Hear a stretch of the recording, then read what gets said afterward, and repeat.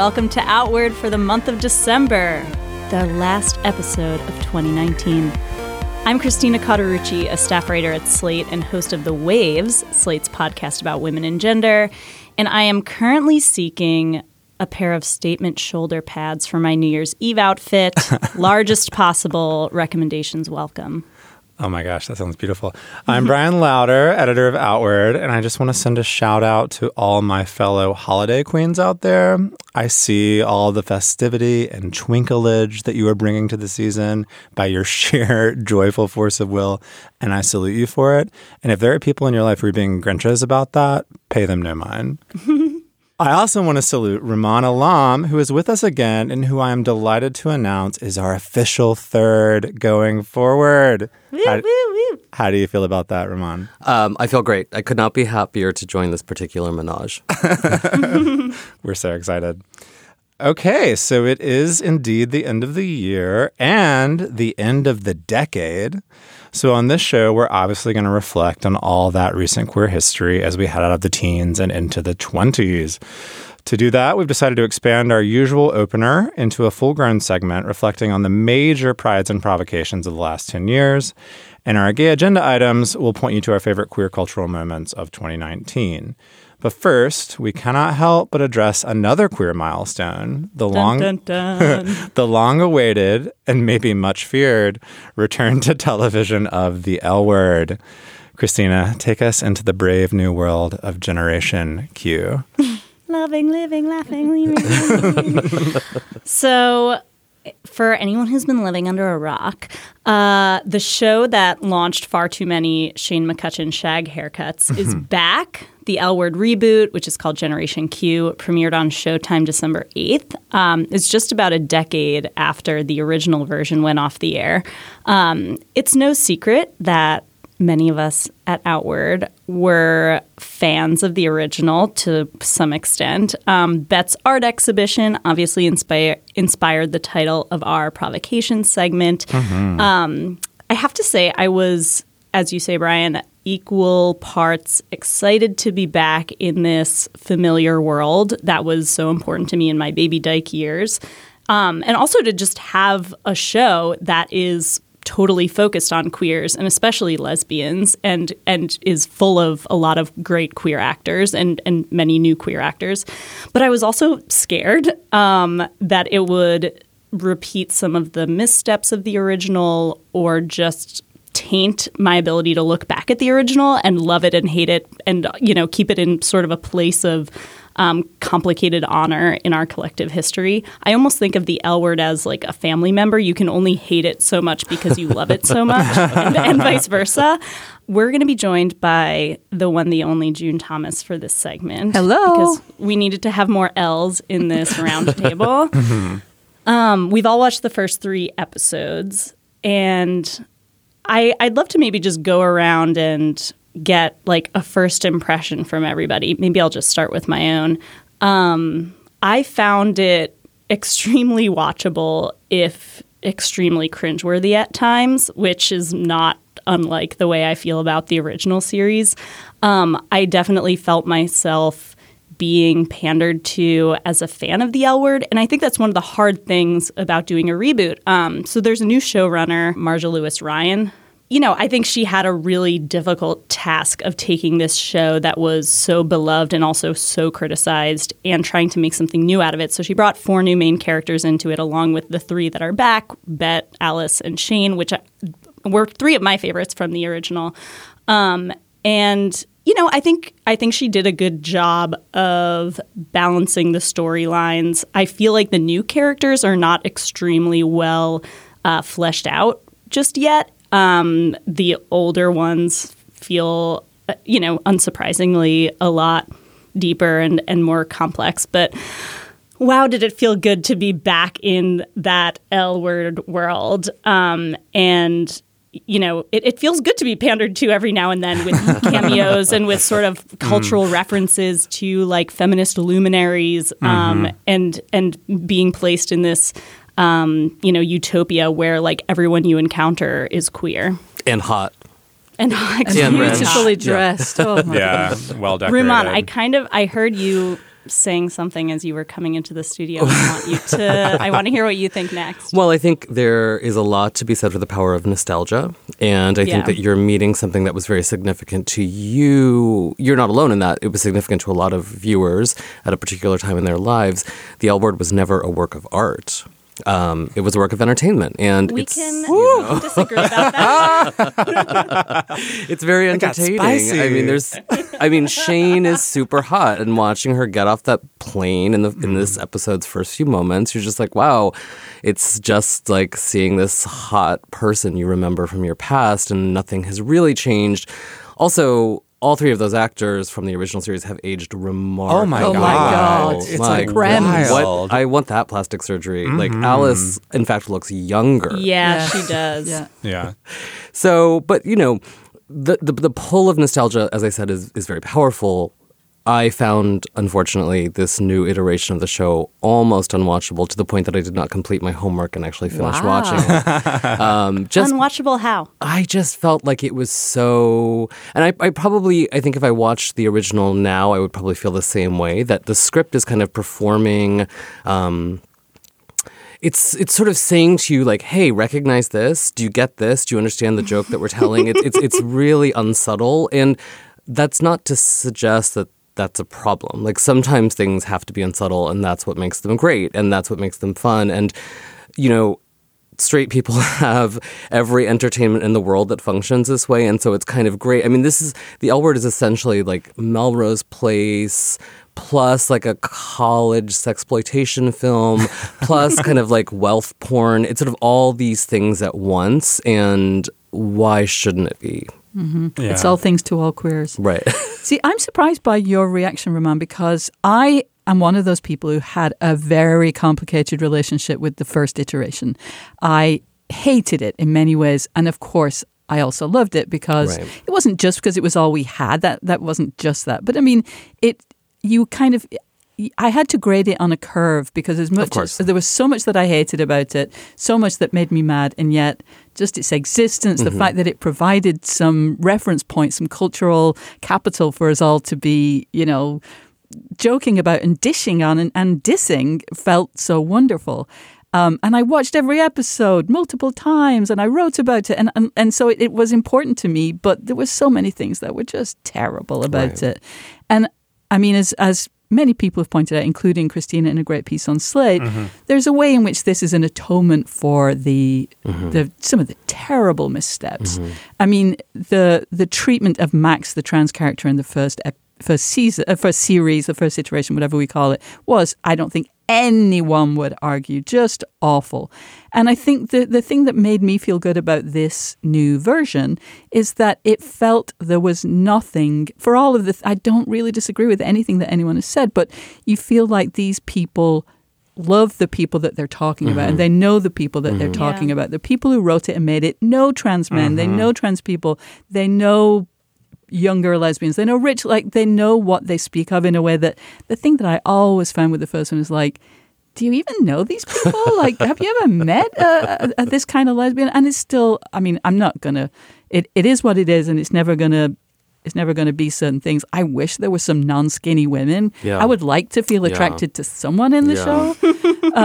But that is not the biggest, if that's my only complaint, it's fine. And I did feel like the new characters, I mean, there's a part, so in this new version, Bette is running for office. So she's becoming a politician. And there's one of those typical TV politician scenes where she says what she's about. And she says, I'm a sister, I'm a daughter, and this as child, I'm a sinner, I'm a saint. Yeah. And as corny as that was, like, I actually felt, oh my gosh, yes, I know, I can picture you as a daughter because I've seen your dad. I can picture you as an ex-wife because I know about that relationship. I know about your sister. I know her pretty well. I know about your daughter. Like, it felt, oh my God, this is an actual rounded character. And I wish, Alice and Shane, I never, still don't really feel like I understand them. And in Shane's case, of course, it's supposed to be unknowable and all that. But blah, blah, blah. I'm just glad that I feel I am actually going to get to meet fully rounded queer characters. And that excites me. Brian? I think I'm more on, and this is interesting, maybe I'm more on Ramon's side here. I was very excited to watch it. I loved catching up on the L Word. I didn't watch it when it was on, but I did watch it all later, and sort of have a very soft spot in my heart for it. This I found to be very weirdly intent on undermining every dramatic premise it sets up. And I don't want to spoil too much by talking about all of that, but what I will say is that anytime there was a potentially real tension, and I know it is meant to be a light show, right? It is soapy. That's fine. I'm down for that. I'm down for wealth porn. I'm down for that kind of thing. Every time it introduced something that was slightly serious, or for example, I think I can say one, there is Beth's daughter is in one part shown to kind of be perhaps a troubled teen, and that is resolved within 15 minutes, and suddenly she's in love with her mom again, and that happened multiple times with multiple characters where something was set up and you're ooh, this is going to be kind of a difficult thing for them to navigate, and then it's solved immediately, almost the show was afraid to have anything very serious going on. And so it made it very inert almost because you just were moving from beautiful house to beautiful office with beautiful people not really having any problems, and that was sort of strange. This is a particular trap of this kind of thing, though, is that the conventions of the soap opera, you have to have all these villains. Yes. Do you remember on the episode of Seinfeld where Jerry admits that he's been watching Melrose Place and he starts screaming about Jane and Michael, and he's oh, I hate him so much, and it's yes, that's why you watch the show. Right. That's what makes the show fun. And if they're all sort of politically virtuous as they seem to be, at least in the show's early episodes, then that's not then there's no drama there. There's nothing to get mad about. That's super interesting. One of the things that really struck me, just to disclose some off-the-air chat, just a couple of weeks ago when we were talking about the L Word, I said, oh, I just wonder how it can really fit in the current marketplace where there are so many lesbians on television. There are so many shows with lesbian characters, with lesbian couples, with blah, blah, blah.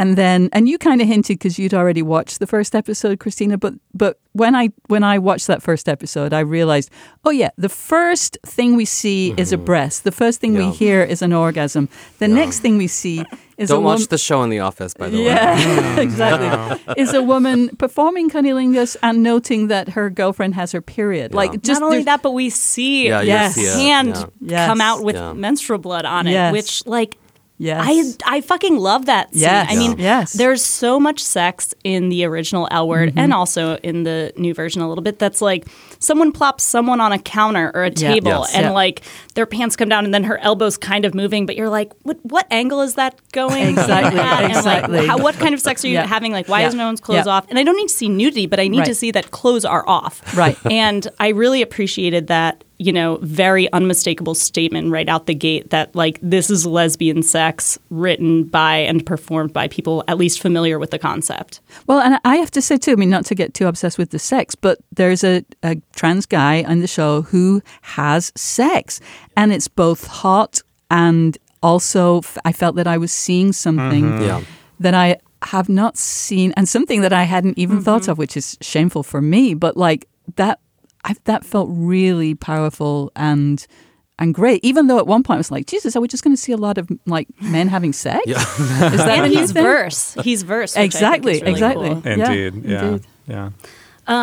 I'd like to talk about the intergenerational potential for this show, which when it was first announced that there would be this L Word reboot with, a new generation of characters, and also that it was called L Word Generation Q, get it? Queer, not lesbian. I was oh my God, is this show going to be all about how older lesbians don't think lesbians can exist anymore, and how younger queer women don't think lesbian is a valid identity anymore?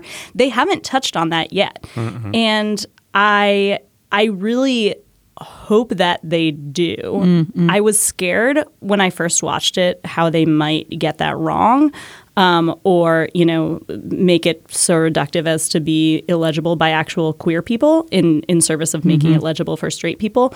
But now I'm kind of it feels like there's not a lot of room for differences of experience and differences of opinion because the show seems so intent on making its older characters incredibly progressive and, with the current discourse. Yeah. I mean, there's that scene where Bet has like a sort of political rap session with the youths of the LGBT center in I LA. cried during that, which tells you all you need to know about my sentimentality. Sure, no, and it is beautiful, but it is a bit idealized. Like one would imagine more a potential for more confrontation or lack of sort of translatability there than is allowed. And in fact, one of the audience members comes right out and says, like, "Thank you, Bet, for being a trans ally." Yeah.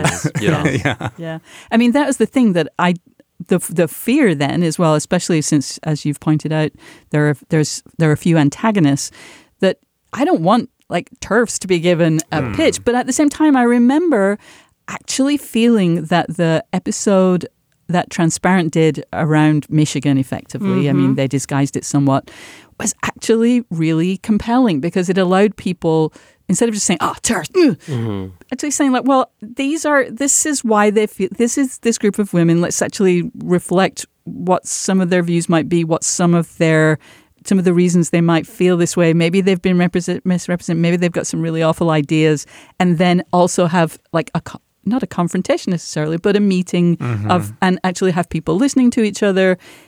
Still, TERFs are terrible. It's not that that's going to be the outcome, but that you might just have a representation and so there's an opportunity for learning while also having a lot of people in really beautiful suits, actually say some things. I mean, one of the challenges with representing, Christina, what you're talking about, this generational conflict, is that these three actors who really are the ages of like the Golden Girls. Yes.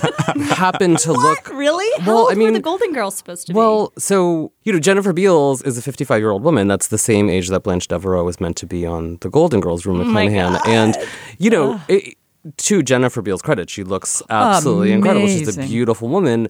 And this is not like the show...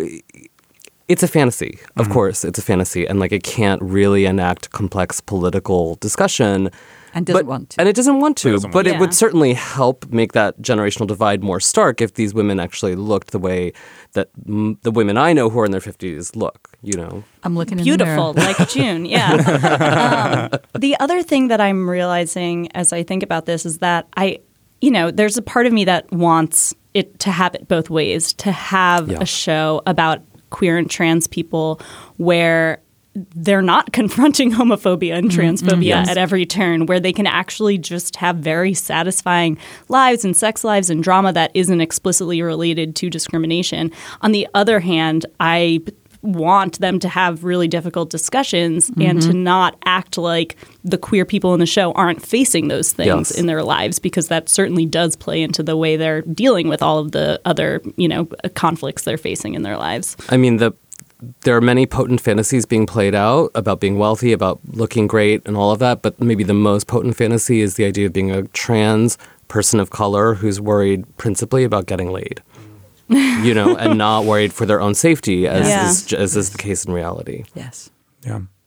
Yeah. I want to do a little poll now, and then after the first episode has been watched by many more queers, and see how acceptance of sex on your period has risen over time. All right, listeners, I so dearly want to hear what you think of this show. Please email us your thoughts at outwardpodcast@slate.com. All right, so I don't know if everyone noticed, but the last 10 years have been kind of intense for queer people. No, pretty intense. Huge shifts, some fantastic, some heartbreaking, some very much still unfolding, have played out in the realms of politics and the law, and healthcare and the media, and representation, art, even in the very words and ideas we use to understand ourselves. Wherever you look, we have been through it. So we're just going to sit here and process that together today.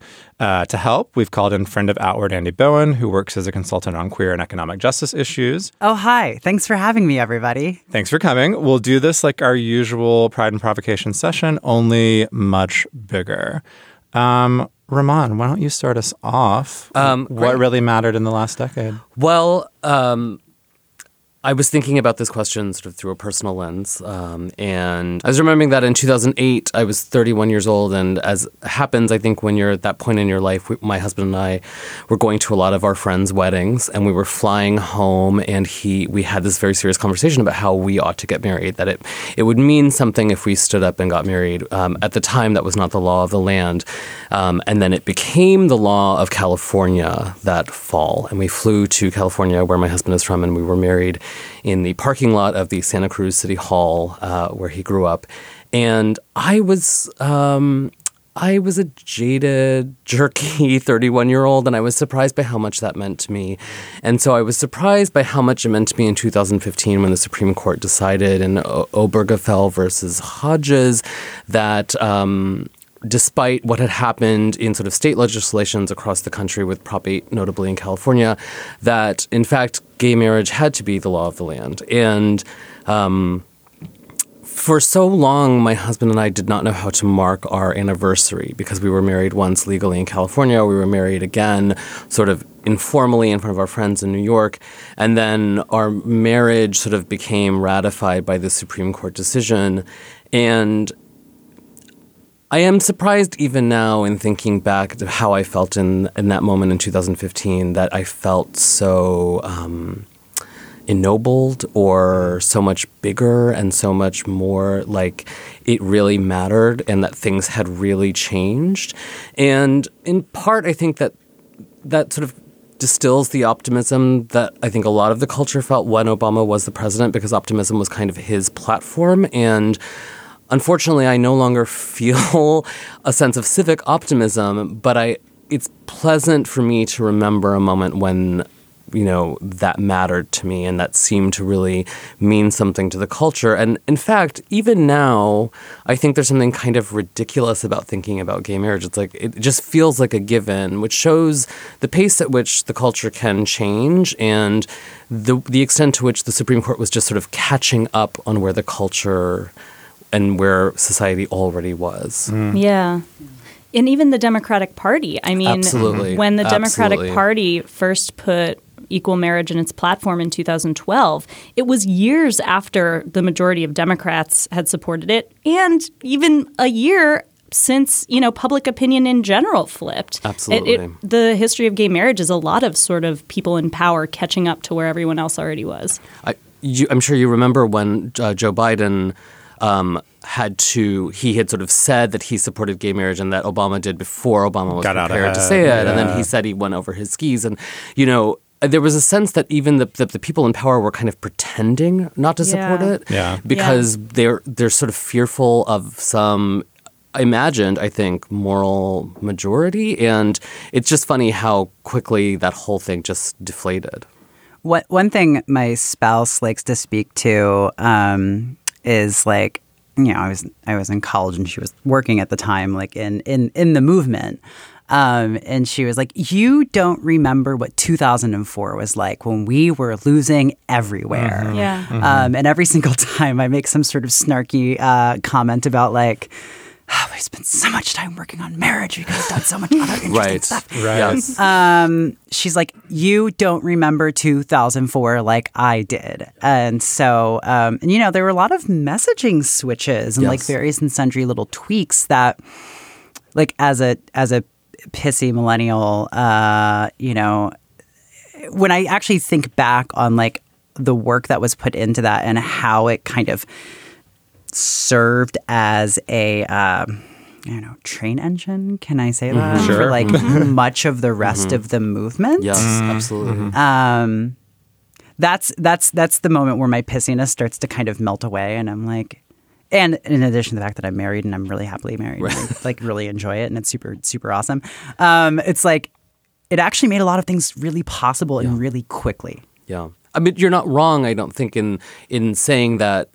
Was it a misstep to focus on something so conventional, on the right of people to sort of get married? It's sort of like, who cares when there are very big things at stake then and now in terms of actual human safety or human rights. It seems silly to focus on that, but I hope that you're right, that in fact marriage became kind of like the engine that propelled a larger, hopefully train of rights and a way in which queer people can be seen as fully human.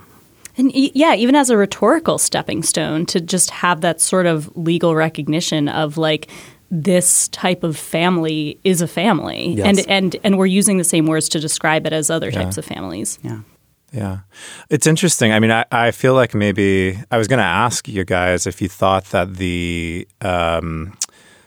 discourse of like marriage being the wrong focus or something that was going to ruin queer culture that was very much I remember being at Slate in 2015 publishing like 10 pieces probably that were like sort of that were like marriage is like the wrong thing.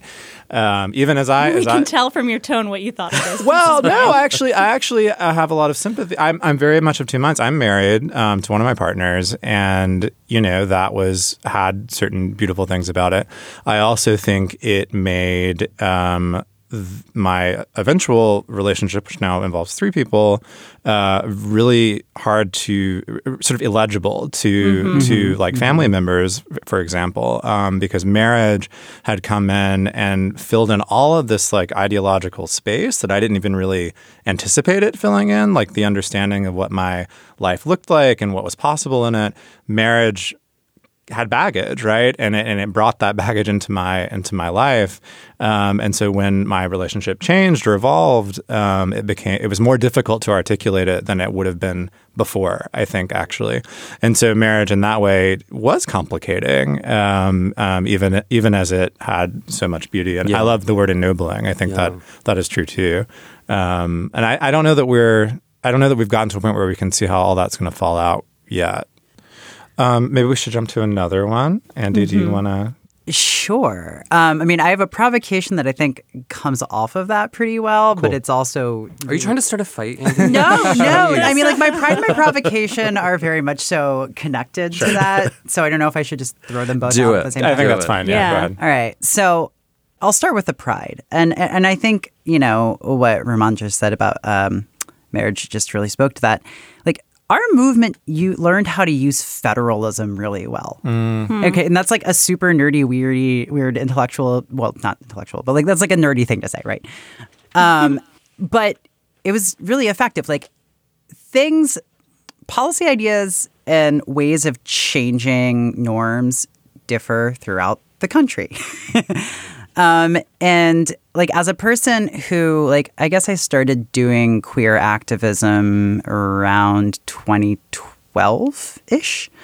And I was working on like a birth certificate and name change law in DC. Mm-hmm. And we were like, I think the 5th jurisdiction to like get, make sure you could have a clean birth certificate and like not have a publication requirement if you change your name in the newspaper. And it was a funny list of states like California, Washington State, but, it really set things off to the point that in, the last few years, you're getting like a bunch of different municipalities, like either getting rid of gender on municipal IDs or giving us X's and giving gender neutral options. And it's happening in a bunch of different places. You had advocates all over the country sort of working within funny administrative systems where they knew that they could like change administrative gender requirements. I mean, like everything going from like getting the local DMV to acknowledge, that people can, people have gender and that the concept is, complex to also getting the Social Security Administration to do that. And that was a gradual buildup over several years. But I also think about like healthcare, like also followed, like healthcare for transition-related care. Yeah.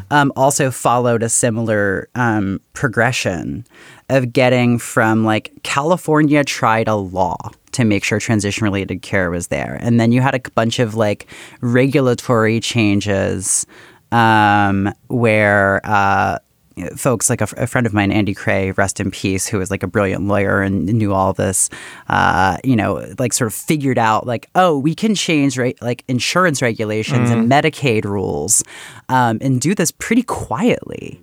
And that also ended up building into like Section 1557 of the Affordable Care Act helps cover transition-related care and helps cover trans people and health insurance. So there's this amazing march of like our movement really I feel like figuring out, especially through the course of this decade, like that we can use like these little wins in small pockets and in different parts of government and different levels of government to build up to something significantly bigger.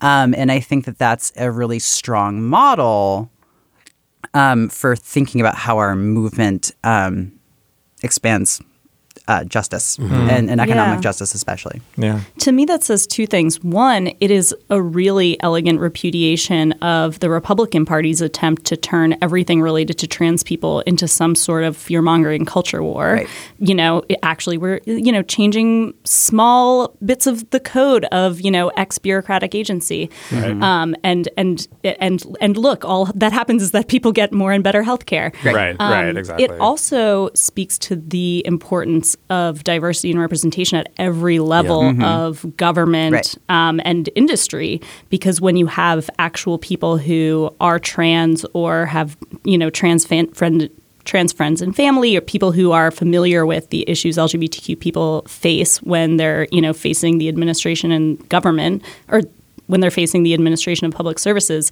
you have people who actually understand what the barriers are. And, it's not somebody coming from on high theorizing about what do LGBTQ people need. It's LGBTQ people saying, this is what we need, and here are the points of tension where we can make things easier for people.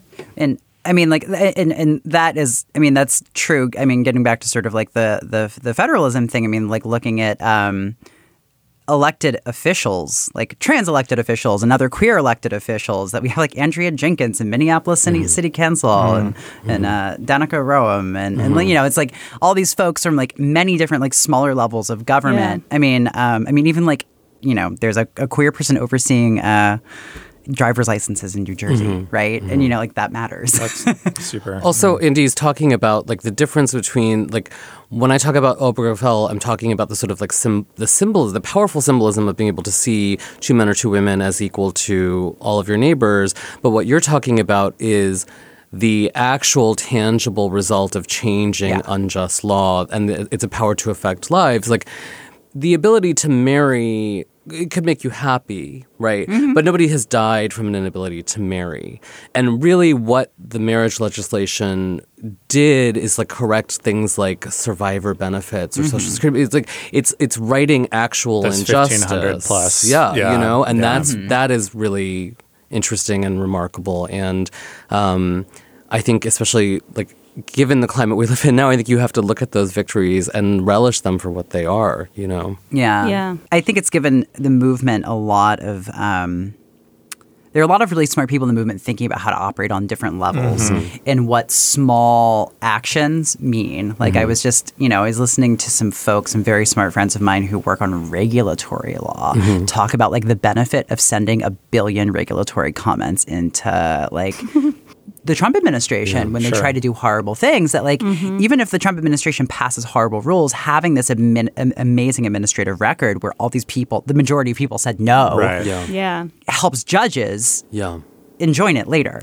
So like even that is like our movement is thinking on that level, and it's amazing. Yeah. That's so great. That's really insightful. Did you have a related provocation? Yeah. So my provocation is it's about resource distribution and the correction of injustice.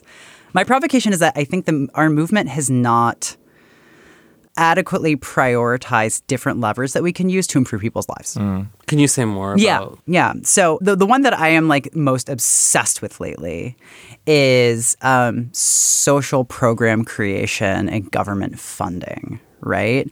Like one of the first victories that our movement had like in the early days of the HIV/AIDS crisis was like burrowing into HHS and figuring out how to get resources for people with HIV and AIDS, building into the Ryan White Care Act. But then we kind of like lost that thread that like federal funding really matters. There's this morbid moment at the beginning in the band Played On, where one of the folks thinking about Reagan winning in 1980 and is like, well, at least our movement doesn't actually need any social programs. And like, that's not true. And so like, and I mean, whatever, bitter joke at the beginning of the book. And so, I mean, like, I worked with folks in this city to like create LGBTQ healthcare navigators recently, and like get funding for like an LGBTQ runaway homeless youth workforce program. And they're like, there are people who are working on like distributing resources, but it's relatively small. And I'm just using that as one example. I mean, then getting to like, how do we fund, I mean, the most obvious, like glaring example, how do we fund really effective strategies for stopping Black trans women from getting murdered on a regular basis? And there are activists very burrowed down who are doing amazing community care work, who need emergency response funds and struggle to get them. And so, so that's another piece, resource allocation. And I think back to like in like 2013 or something, I was working with this trans woman who had been thrown out of a women's shelter in DC, and like we got a radical lawyer to write a complaint at like 10:30 in the evening, and like we got the judge to tell the shelter you got to let trans women in, and like whatever, there was a remedy. And I was doing this, like the lawyer was working for free. Obviously, the trans woman was working for free. I mean, the other trans woman, I'm also a trans woman, the trans woman who went into the shelter and tested it. And I was like working on behalf of like an anarchist inspired, like all volunteer trans activist org. And it's like, we did this for no money. Imagine what we could do if we had more money thrown towards this kind of work. Right. And like still like, even in New York City, I mean, we just had this settlement around a trans man who was thrown out of shelters repeatedly.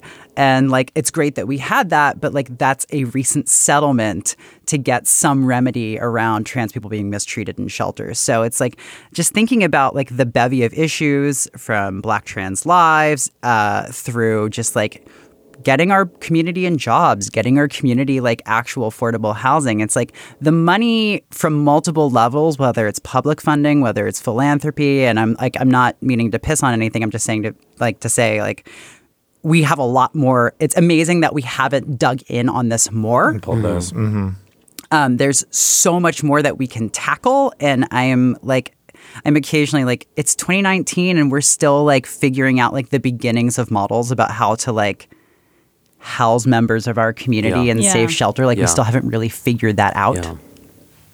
So that's my provocation. Christina. So my provocation was the Pulse massacre in June 2016 and the response from people on the right. So at the time, Pulse was the deadliest mass shooting in U.S. history because the U.S. is terrible. It's not anymore. There has been a deadlier one. But 49 people were killed. Dozens more were injured at Latin Night at an Orlando gay club. My experience after the shooting was similar to that of my experience after other mass shootings, which is that I'm all of a sudden hyper aware of the danger of everyday life in this country with, a country with such ready access to firearms that could allow somebody to kill dozens of people in minutes. But the way this one particularly affected me was I felt that way in places where I normally felt safe. Queer parties, the queer party that I throw, which is a daytime dance party at, a great bar on a very queer strip in DC, a place where normally we feel safe. The bouncers are incredible. The bartenders are incredible. And all of a sudden I was like, I run this party. It's my responsibility to make this a safe space. And I'm not positive that I can do that anymore, thinking about what just happened at Pulse. And occasionally our Facebook page or our Instagram will get a random message from a guy who's like, you're not sure if he's a bot or he saw your picture and wants to hit on you. But I all of a sudden became hyper aware of, is this person trying to like case the joint for some attack? And I know it's ridiculous. I don't know how ridiculous I think that is. No. It was, and I should say, like, it's actually been pretty well determined that the perpetrator actually wasn't motivated by homophobia, or at least didn't realize, it was a gay club.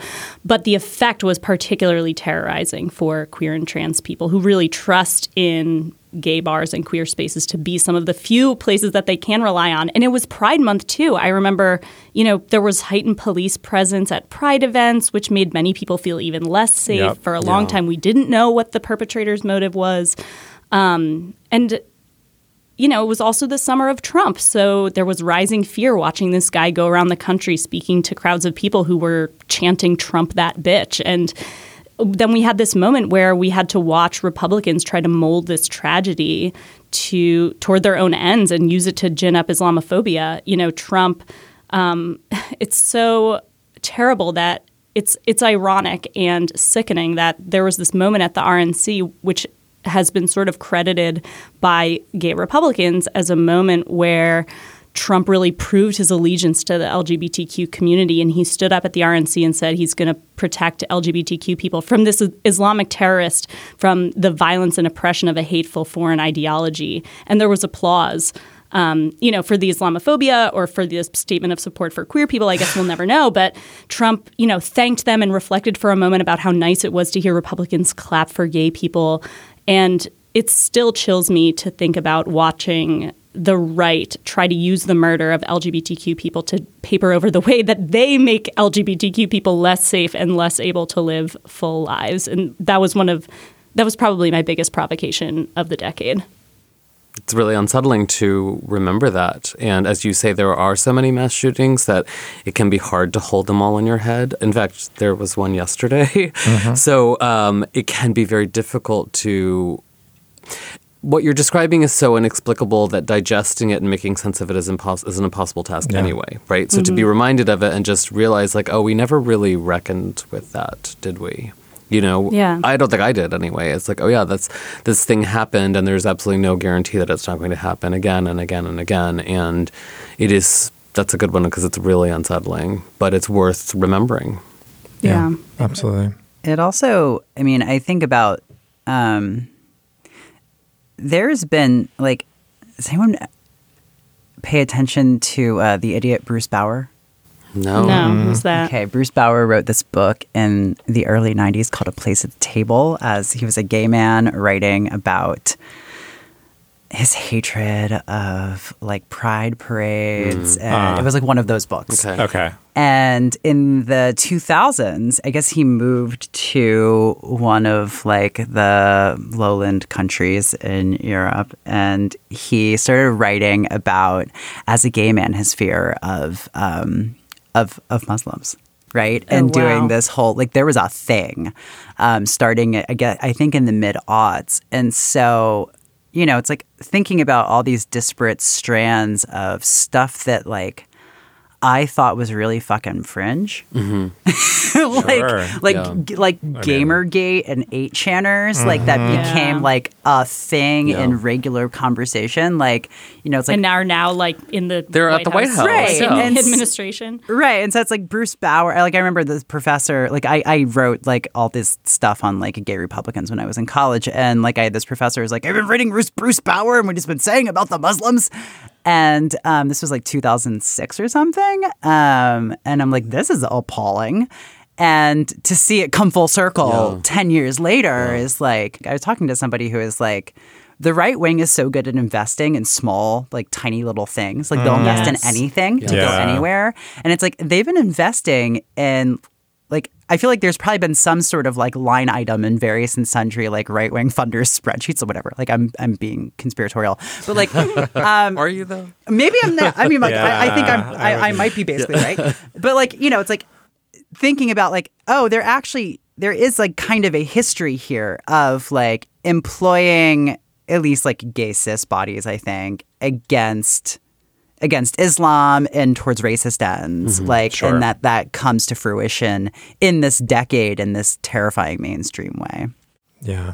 I've been sitting here thinking about what Pulse meant to me, and I don't know how to make this transition very easily, but it was also, as true as everything y'all have said, it was also a moment. So I went down there and reported on it the weekend after, and it was also, for me, this moment of intense pride in seeing how the community in Orlando and around the country sort of came together to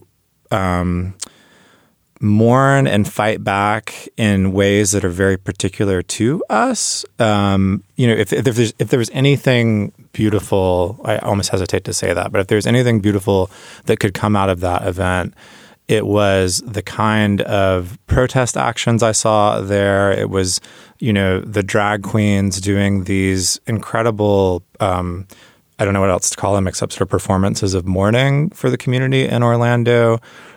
People coming out to dance the next weekend in the 2 remaining large clubs that were there at the time. There was some incredible resilience, I guess, shown by our people in the wake of that massacre, and as overwhelming as the kind of the loss is to think about, and you can't, as Ramon said, you can't even really process it still.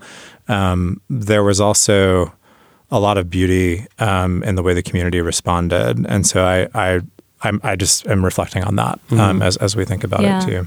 Yeah, definitely. So, well, you're talking about Pulse, but what did you bring in to talk about today? So when I was reflecting on the decade, the biggest thing that came to mind for me that I think really caused like a sea change in my life and a lot of queer folks' lives around me, especially gay men, was PrEP.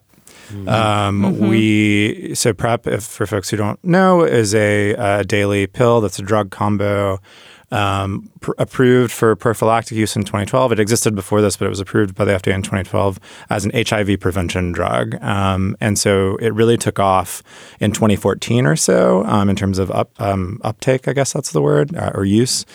In urban areas. And so this is why this will be both a pride and a provocation, because there's positive and negative parts to this thing. This pill prevents the spread of HIV up to like 99% efficacy. It's incredible that it exists. It changed the way that many people have sex, particularly gay men for whom in the wake of the AIDS crisis, sex was associated with death. I remember when I started having sex at 19 or 20, every time you would leave the encounter, even if you'd used a condom and been safe and thought about everything you were supposed to do, if not in that immediate moment, it's certainly when you went to get your 6-month test or whatever, you would be certain that you had HIV. It was just the way the psychology worked for a lot of us anyway, certainly for me. That has gone away for a lot of us. That is completely, not for all, and I'll talk about that, but it has really, for those of us with access to this drug, that trauma has been, I don't know if it's been like dissipated completely, but it's been certainly shifted in weird ways that I think we're still dealing with. And it's just changed what sex looks like, what it means, the weight of it. It's also allowed for, for easier serodiscordant relationships for folks, which is when one person's positive, one person's negative. That can be dealt with pretty easily now. So it's just a real revolution. Again, for the folks who have access to it. And so there's 2 sort of sides to the provocation here. One is that this one drug company, Gilead, controls the patent and is refusing so far to allow a generic to be made, which would make it far more accessible for many people. It is about, if you buy it sort of on the open market without insurance, it's like about $1,500 a month for a bottle for a 30-day supply, which is just, prohibitive for anyone without coverage, or if maybe your city has a good public health program, but even then it can be difficult. So that is a huge provocation. There are activists now, if you look at the hashtag Break the Patent, there are folks that are working on getting that broken, getting a generic out there so that more people have access. But it also has meant that difficulty of access and that expense has meant that PrEP has been something that has all of these revolutionary changes I've been talking about have been something experienced largely by white cis gay men who have the privilege to access it. And so the community right now is really split in our experience of whether this is a pride or provocation, actually, I think you could put it. It's something that should really just be a thing you can get if you want it. And, certain municipalities and states and stuff are working on that. But until that patent is broken, that will be difficult. And so, again, when I reflect on this decade, that is just so major. And I think the reverberations of it are still being figured out as we go forward between generations, between, the POS community and the NEG community. Just like all of that is pretty wild to think about. Just to go back to what Andy was saying before, you sort of have to imagine that some canny public health lawyer somewhere is going to figure out some particular loophole that undoes all of what you're talking about and that sort of like is redress to these weird sort of systemic inequalities. They'll just find some weird workaround that maybe has nothing to do with patent law. Like, who knows? And that's the hope, that those like invisible activists are out there doing that work that actually moves things forward in a more equitable way. Yeah. Christina, did you have a pride that you wanted to share? I do have a pride. I'm going to challenge every queer with a bunch of money to invest in your local lesbian bar in the 2020s. My pride was that first, I just want to do a quick little overview of my decade at lesbian bars. I went to my very first lesbian bar in Cue January. the montage music. I feel like we need a thump, thump, thump. I'm staring at the camera right now. Everything is frozen behind me. January 2010 was my first trip to a lesbian bar. I went to Phase 1 in Washington, D.C. My college roommates brought me. We Jello wrestled. I didn't know it at the time, but my now wife was in the audience that night watching me Jello wrestle. We wouldn't meet for a couple more years. But, it's almost an overly cinematic start to the decade. It was the moment when I was like, oh, yeah, I could do this for the rest of my life. Like, I'm actually going to be queer now. And over the decade, there has been a nationwide, and I want to say global trend of lesbian bars shutting down. They have continued to play an important role in my life, even as many bars that were important in my life closed, including Phase 1. So it was extremely heartening and life-affirming to see 2 new lesbian-centered queer bars open in D.C. over the past couple years. There's one called XX Plus above a restaurant, and there's one called A League of Her Own in the basement of... What a good name. What a good name. It's attached to a predominantly gay male bar, which to me speaks to new business models for lesbian bars to survive, which I always love to see. I'm going to put in that category El Rio, which is a predominantly queer bar in San Francisco, which was recently, its building was bought by the city and given to an affordable housing nonprofit. Anyway, I'm excited to see new businesses or new models for, keeping lesbian bars afloat. And I also, the success of these bars in D.C., and particularly A League of Her Own, which has become sort of revolutionized the way my friends and I hang out. We have a standing date there every Friday night because 3 of my friends live in the neighborhood. It has become... It's like the L word. I love that. I like the L word. So cute. It has really, and we're mostly in our 30s, and yet I think there are a lot of false narratives around the reasons why lesbian bars have been closing down. I think there's a prevailing idea that young people are, fine going to straight bars, don't need queer gathering places in the same way that previous generations did. They do need them. Yeah. There's another idea that gender diversity and, growing numbers of people who identify as trans and non-binary have made women-centered spaces moot or exclusionary. And it hasn't. It just has required that they keep up with the times and be inclusive. And, people are able to have expansive ideas for the way bars market themselves and treat their customers in the same way that, identities are expansive. So it's been great to see a wide range of age groups at Aloho, which is what we call it. And, even the bar gets so packed that women even trickle up to the male floors. Right. And on the dance floor, it's just like an incredibly gender diverse space. And the fact that now, I'm hanging out even more with my friends and we're able to have this spot where we can just meet every Friday has emphasized to me how essential these spaces are. Yeah. And so again, to any queer millionaire billionaires out there, or even like hundreds of thousandaires, I implore you to invest in these spaces in the 2020s, in addition to all the other resource shifting that we're going to do. Yeah, be a Shane, open a gay bar, gay bar. Yeah, absolutely. Ramon, did you have one more you wanted to share? I did. I wanted to talk about a children's book called Julian is a Mermaid by a woman named Jessica Love that came out in 2018. And I want to use the book just to sort of talk about a bigger thing. It's a lovely illustrated book about a little boy who sees some people on their way to the Coney Island Mermaid Parade and then is inspired to get all dolled up. And his grandmother sees that he's doing this and like helps him get really sort of fancily dressed up, and they head out of the house together. It's a lovely, very straightforward little story.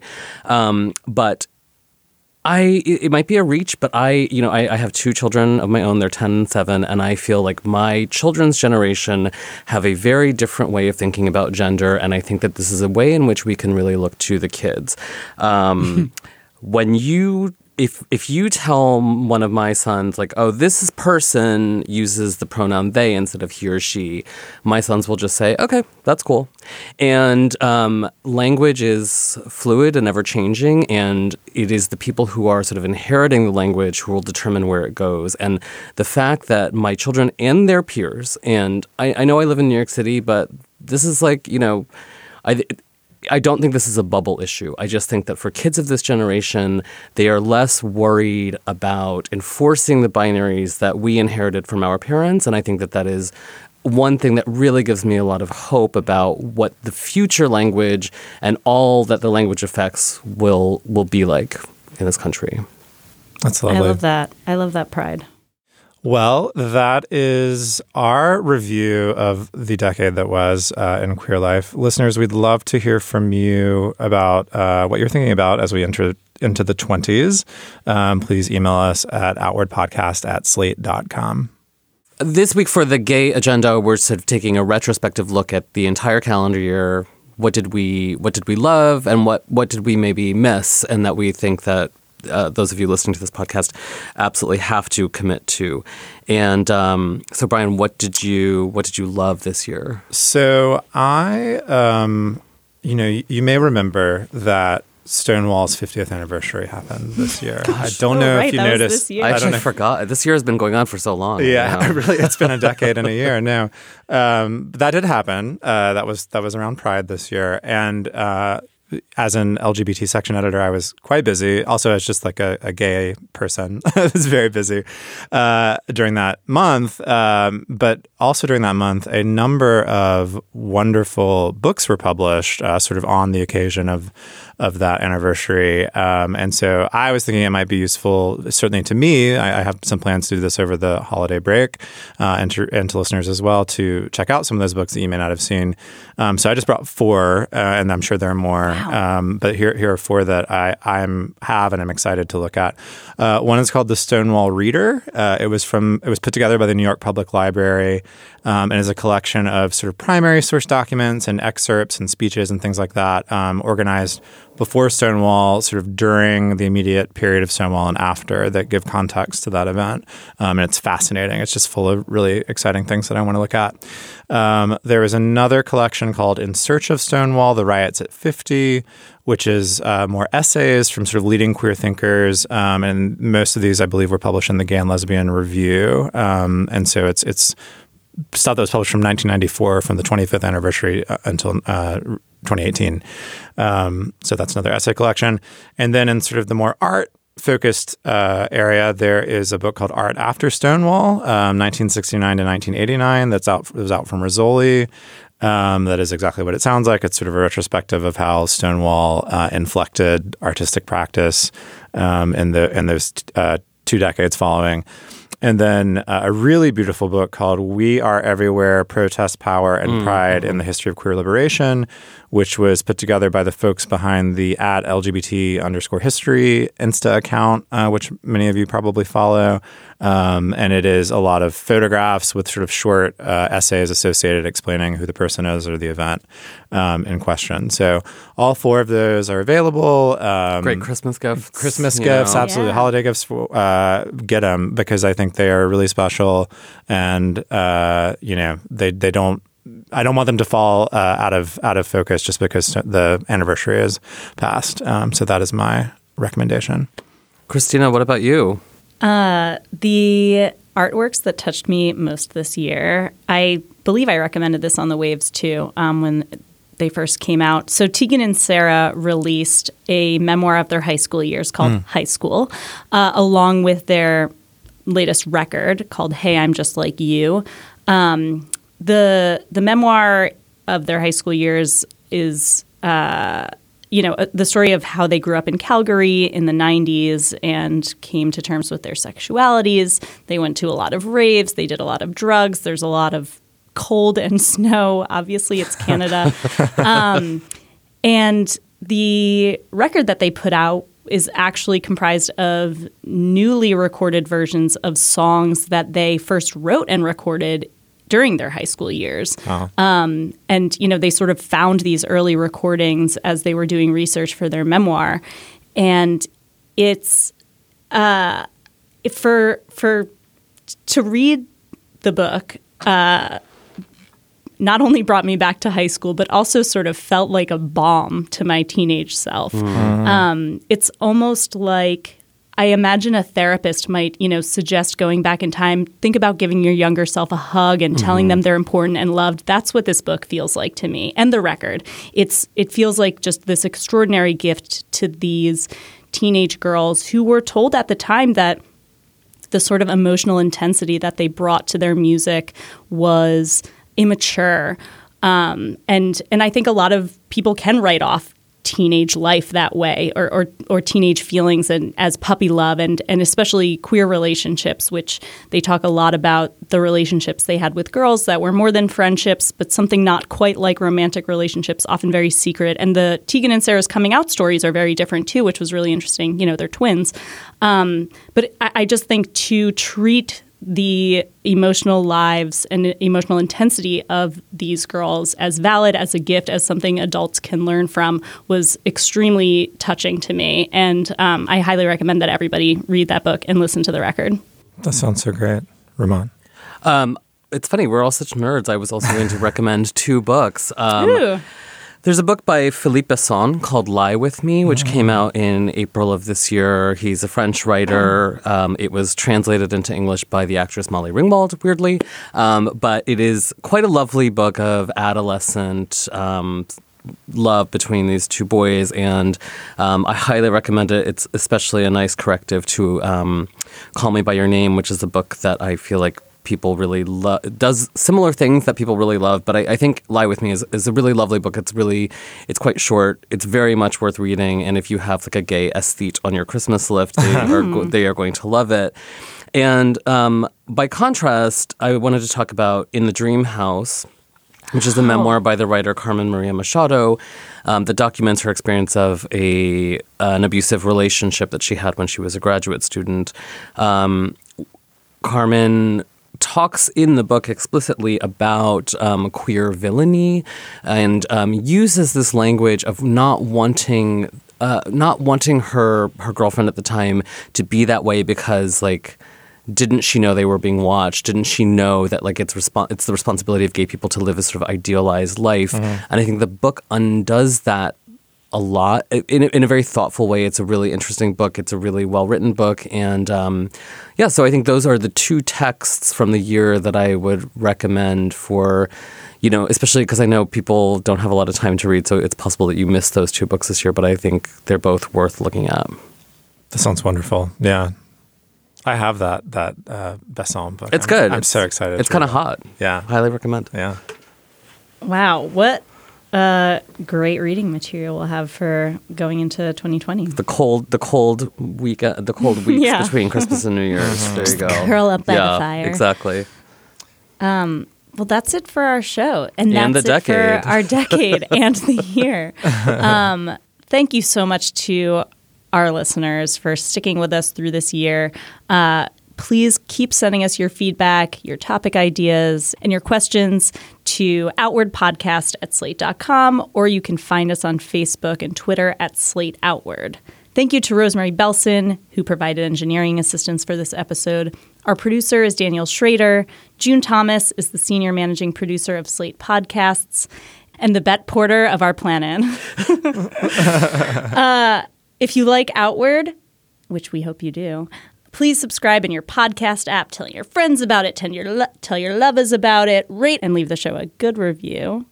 We'll be back in your feeds on January 22nd. But before that, please look there for a special bonus episode in which we'll have an intergenerational roundtable of gay men discussing The Inheritance, which is a 7-hour, 2-part, very gay play currently on Broadway that has been called the spiritual successor to Angels in America. Is it a revelation? Does it stumble before it gets to the threshold? That's a joke. Tune in to find out. Well, it's been a gift unpacking the decade with you two. See you soon. Bye, Rumaan. Bye. Happy New Year. Happy New Year. Bye, Brian. Happy holidays, Christina. Stay gay, everyone.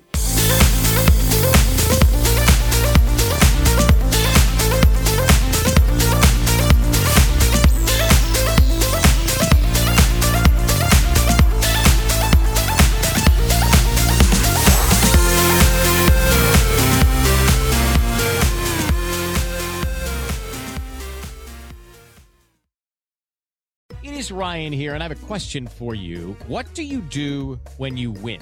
Like, are you a fist pumper, a woohooer, a hand clapper, a high fiver? I kind of like the high five, but if you want to hone in on those winning moves, check out Chumba Casino. At ChumbaCasino.com, choose from hundreds of social casino-style games for your chance to redeem serious cash prizes. There are new game releases weekly, plus free daily bonuses. So don't wait. Start having the most fun ever at ChumbaCasino.com. No purchase necessary. VGW. Void where prohibited by law. See terms and conditions. 18+.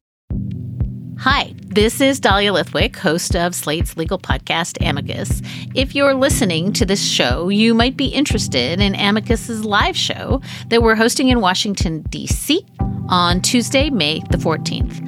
My colleague, Mark Joseph Stern, and I will be talking to some amazing guests, including Sherrilyn Ifill and a sitting state Supreme Court justice, all about how originalism, a relatively recently invented way of interpreting the Constitution, has taken over the Supreme Court and radically reshaped the law. It's been doctrinal rocket fuel for the conservative legal movement and facilitated the rolling back of abortion rights, the expansion of gun rights, and the obliteration of the separation of church and state. And as another wildly consequential Supreme Court term careers to its end, the court's originalists are on a tear. But there's something you can do about it, and we hope you'll join us in D.C. on May 14th to explore the possible pathways out of the current situation. Go to slate.com/amicuslive for tickets.